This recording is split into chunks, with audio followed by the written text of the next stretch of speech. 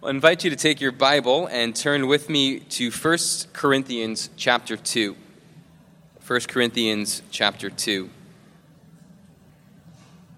We've been in a series through the Catechism, and the Catechism has been going through the various articles of the Apostles' Creed, explaining what we believe when we confess them.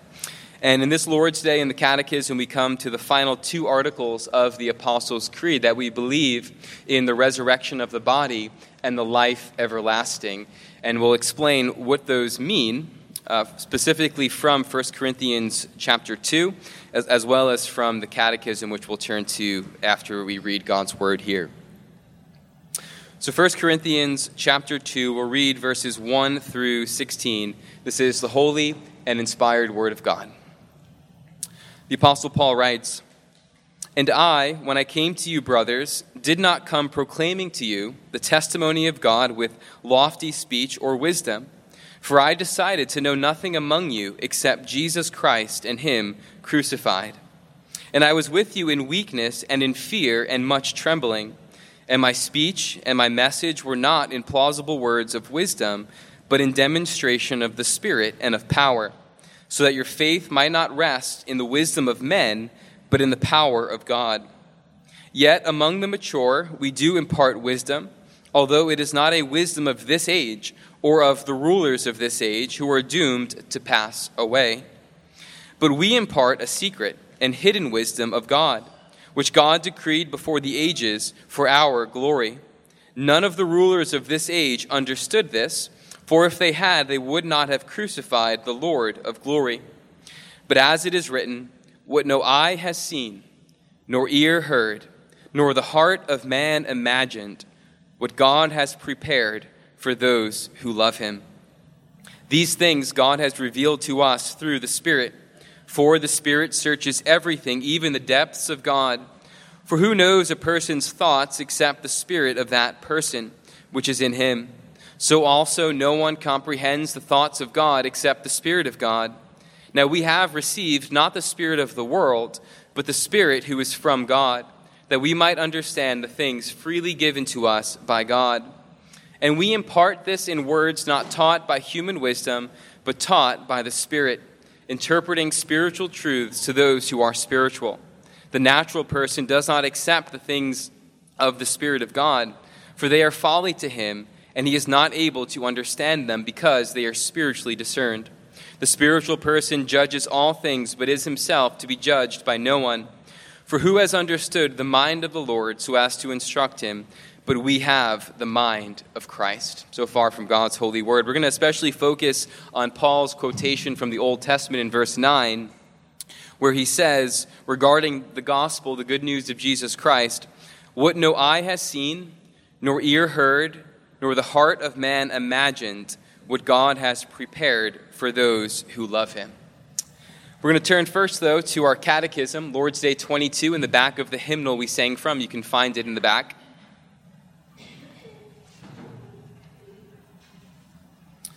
Should find it on page 881.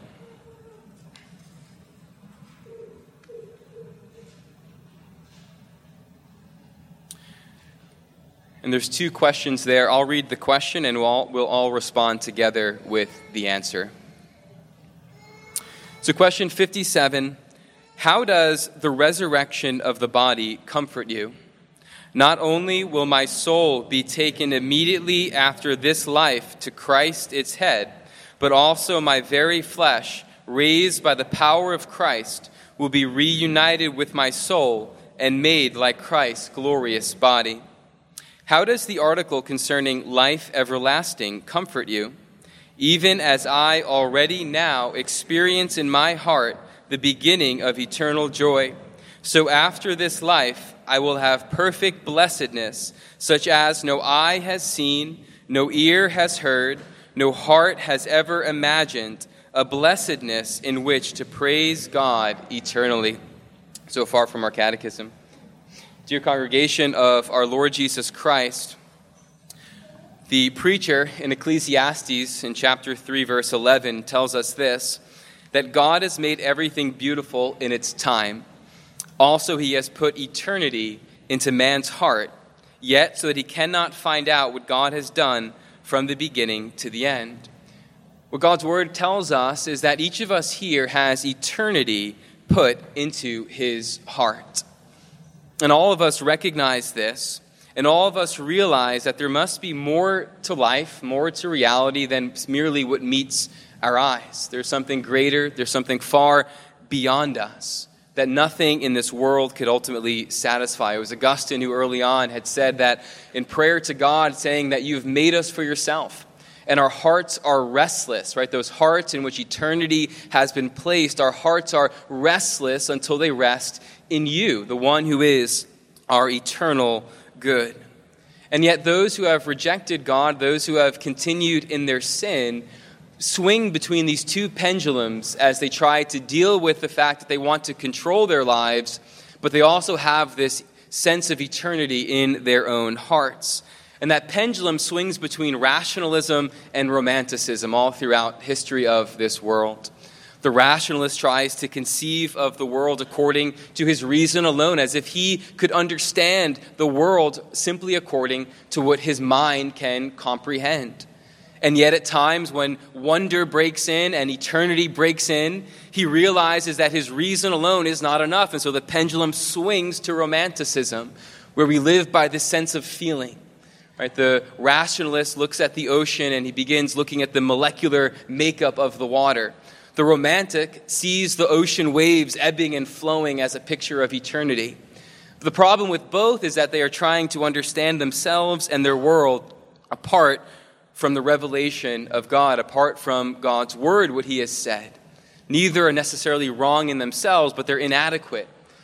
And they fail to recognize that we, as those made in the image of God, if we are to understand ourselves and to understand the world around us, we must live according to God's word, in which he has revealed things to us far greater than our minds could ever come to. You know, the world has been filled with incredible intellects, incredible artists, incredible composers. And yet, not in the mind of any of them, not in the ears of any of them, not before the eyes of any of them, has what God has done appeared or been made known to them. You have incredible composers like Bach and Vivaldi, and yet in their ears, the good news of Jesus Christ has never come, and a song so beautiful has never been prepared than the one that God has prepared and has come to our ears. Before the great artists, Rembrandt, Monet, Vermeer, all of them could perceive landscapes and see the beauty contained within them, and yet before their eyes, nothing so great and so beautiful as the gospel of Jesus Christ has ever appeared. Mighty intellects like Plato and Aristotle have graced this world, and yet in their hearts, in their imaginations, nothing so incredible, so amazing, so wonderful as the gospel of Jesus Christ has ever emerged. What no eye has seen, nor ear heard, nor the heart of man imagined, what God has prepared for those who love him. It's required then for us to know these things, for God then to reveal them to us, and for him to freely do so, for him to reveal it, as Paul goes on to explain in the context of this chapter, by his Spirit. And what is specifically revealed, what is of great beauty, what is of great harmony, what is of great wonder, that no eye has seen, ear heard, or heart imagined, is specifically what God has done in Jesus Christ for you and for the world. And that's what I want us to reflect upon for the next 15 minutes or so, as we think about the good news of Jesus Christ, or simply the gospel meaning good news. And so as we think about the wonder of the gospel of Jesus Christ, I want us to think about, firstly, its content, secondly, its course, and then thirdly, its consummation. Its content, its course, and its consummation. And we'll think briefly upon these things, though I wish we had more time to reflect upon them together. But first, its content. What of the gospel of Jesus Christ makes it so that Paul can say, no eye has seen, ear has heard, or the heart of man has imagined? Well, the heart of Jesus Christ, as Paul tells us in Romans, at the heart of the gospel, which Paul tells us in the opening of Romans, is Jesus Christ. Paul says this in Romans 1, Paul, a servant of Christ Jesus, called to be an apostle, set apart for the gospel of God, which he promised beforehand through his holy scriptures concerning his Son. The wonder of the gospel is found in the fact that God, the eternal God, the holy God, the one who dwells in unapproachable light, who dwells in eternity, sent his Son into our world to redeem and save it. The wonder of the gospel of Jesus Christ is found by Paul when he summarizes by saying, while we were yet sinners, Christ died for us. This is the wonder of the content of the gospel of God, that no mind could ever have imagined, no eye seen or ear heard. That God, the one who made us, the one whom we rebelled against in our sin, would send his Son, his beloved Son, to come and bear the curse that his people brought upon themselves, and to endure that cross in the humiliation of the cross, enduring it to the point of death for his people. And it is this content, as Paul says, that he wanted to know nothing among them but Christ and him crucified, as he tells the Corinthians. So this message of Christ crucified is the wonder of the gospel of Jesus Christ. And yet before the eyes of the world, as they look upon a dying Savior on the cross, they deem it foolish. But Paul says they are merely blind to the wonder of what God is accomplishing in sending his Son to save his people. And this is then the content, the substance of the wonder is Jesus Christ himself. One commentator put it this way, saying that the salvation God gives in Christ surpasses all thoughts of men. Sense organs and mind combined are not able to come to the knowledge of the wisdom of God revealed in Christ. The apostle has in view the fullness of joy which Christ has acquired as appears from the word glory. But not only that final joy is at stake, but all the wisdom of God revealed in Christ Jesus. See, as the world goes after different content, tries filling up that sense of eternity, that hole of eternity in their hearts, and they merely find it empty. Jeremiah had said this in Jeremiah chapter 2, verse 13. God, through the prophet, says, "My people have committed two evils. They have forsaken me, the fountain of living waters, and hewed out cisterns for themselves, broken cisterns that can hold no water." It's a summary of the kind of good news people are looking for all around them. Rejecting the Christ who was crucified on the cross and saying, let me fill it up. Let me fill my cistern up, my vessel up. But they find their vessels broken and in the end empty. It's only when we come to know the wisdom of God revealed in Jesus Christ that we find our souls to be at rest and to find that fullness of joy that only Christ can give us. This is the wonder of the gospel and the grace of God and the mercy of God.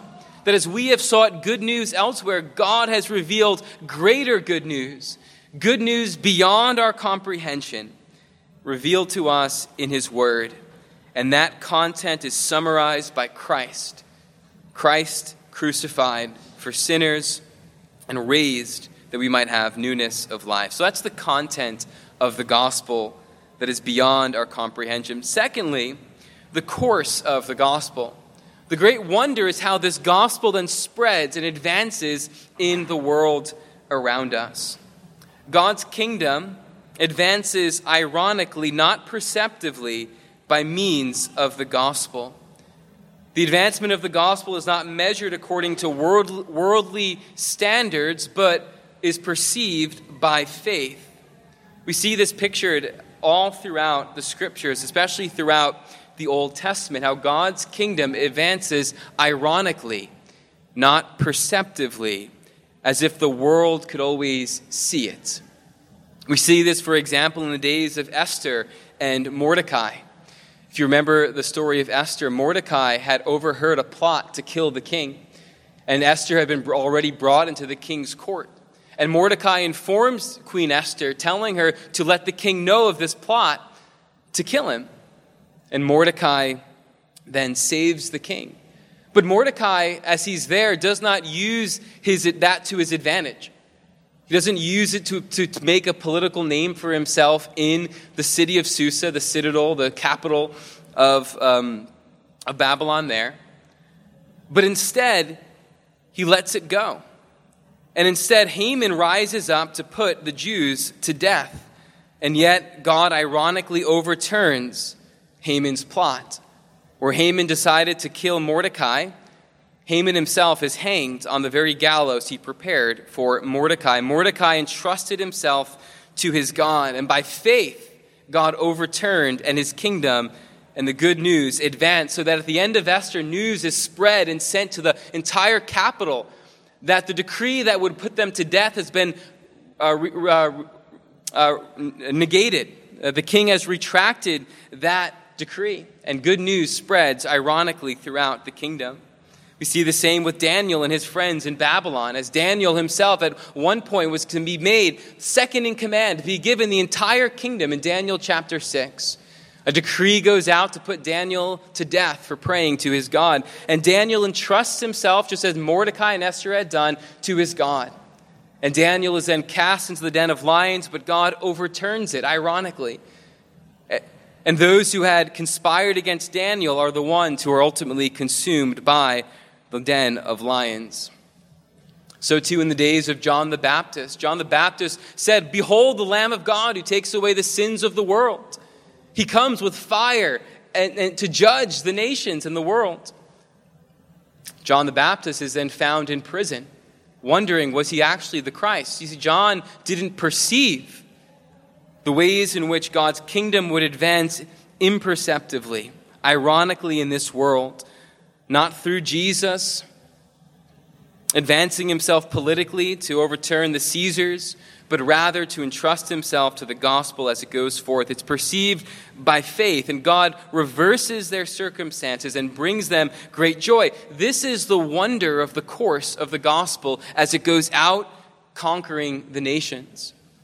This is the wonder of the gospel as it goes out as viewed as foolish and imperceptibly drawing all men and women from every tribe, tongue, people, and nation to join the body of Jesus Christ to worship and glorify him. What no eye has seen, nor ear has heard, nor the heart of man imagined. And so there's wonder in its content, Jesus Christ. It's wonder in its course as it goes into the nations. And finally, there's wonder as the good news of the gospel finds its consummation. And it finds its consummation when Jesus Christ comes again. It's this that the Catechism highlights for us in terms of life everlasting. It's the joy that we experience in our hearts today, in part. We experience it internally. We experience it in our hearts. We know the joy that is ours in Jesus Christ because he is ours and we are his. Because he is our mediator. And the glory that Jesus Christ has received in his resurrection and exaltation is the same glory he will share with you. This is the wonder. That one day our own bodies will be raised physically to be made like Christ's glorious body. That's what Paul tells us in Philippians chapter 3. And it reminds us then that the glory that Christ has received is not a glory that he keeps to himself, but he shares with his people. He shares it with you today. It fills your hearts today, so that today the people of God may have true joy in their hearts, no matter the circumstances, no matter the environment in which we find ourselves. We can have true joy in our hearts because Jesus Christ has sent his joy into our hearts by his Spirit. But we look forward to that day when Christ our King appears. Paul tells us when Christ, who is our life, appears, then also we will appear with him in glory. Our bodies will be raised, and we will enter into the fullness of joy that is in the presence of God. And we will forever enjoy the pleasures that are at God's right hand. And therefore, that joy today is an anchor in our hearts, drawing us and keeping us and stabilizing us and comforting us in this life, that we might then look forward to its consummation. And so we've seen the wonder of the gospel, of what God has prepared for those who love him. What no eye has seen, nor ear heard, nor the heart of man imagined. This is Jesus Christ, the content of the gospel, the course of his gospel, and its consummation in life everlasting. Amen. Let's pray. Our Heavenly Father, we thank you that you have revealed what no one could ever have conjured up or conceived in their own minds or hearts or before their eyes. Father, we thank you that you have made this message known to us, and we pray that you would give us eyes to see and ears to hear which you have prepared for us, and that we would know the joy of Christ and belonging to him, and that we would look forward to the day of his return when he fulfills all of his promises and ushers us into life everlasting in his presence, where there is fullness of joy. We pray this in Jesus' name. Amen.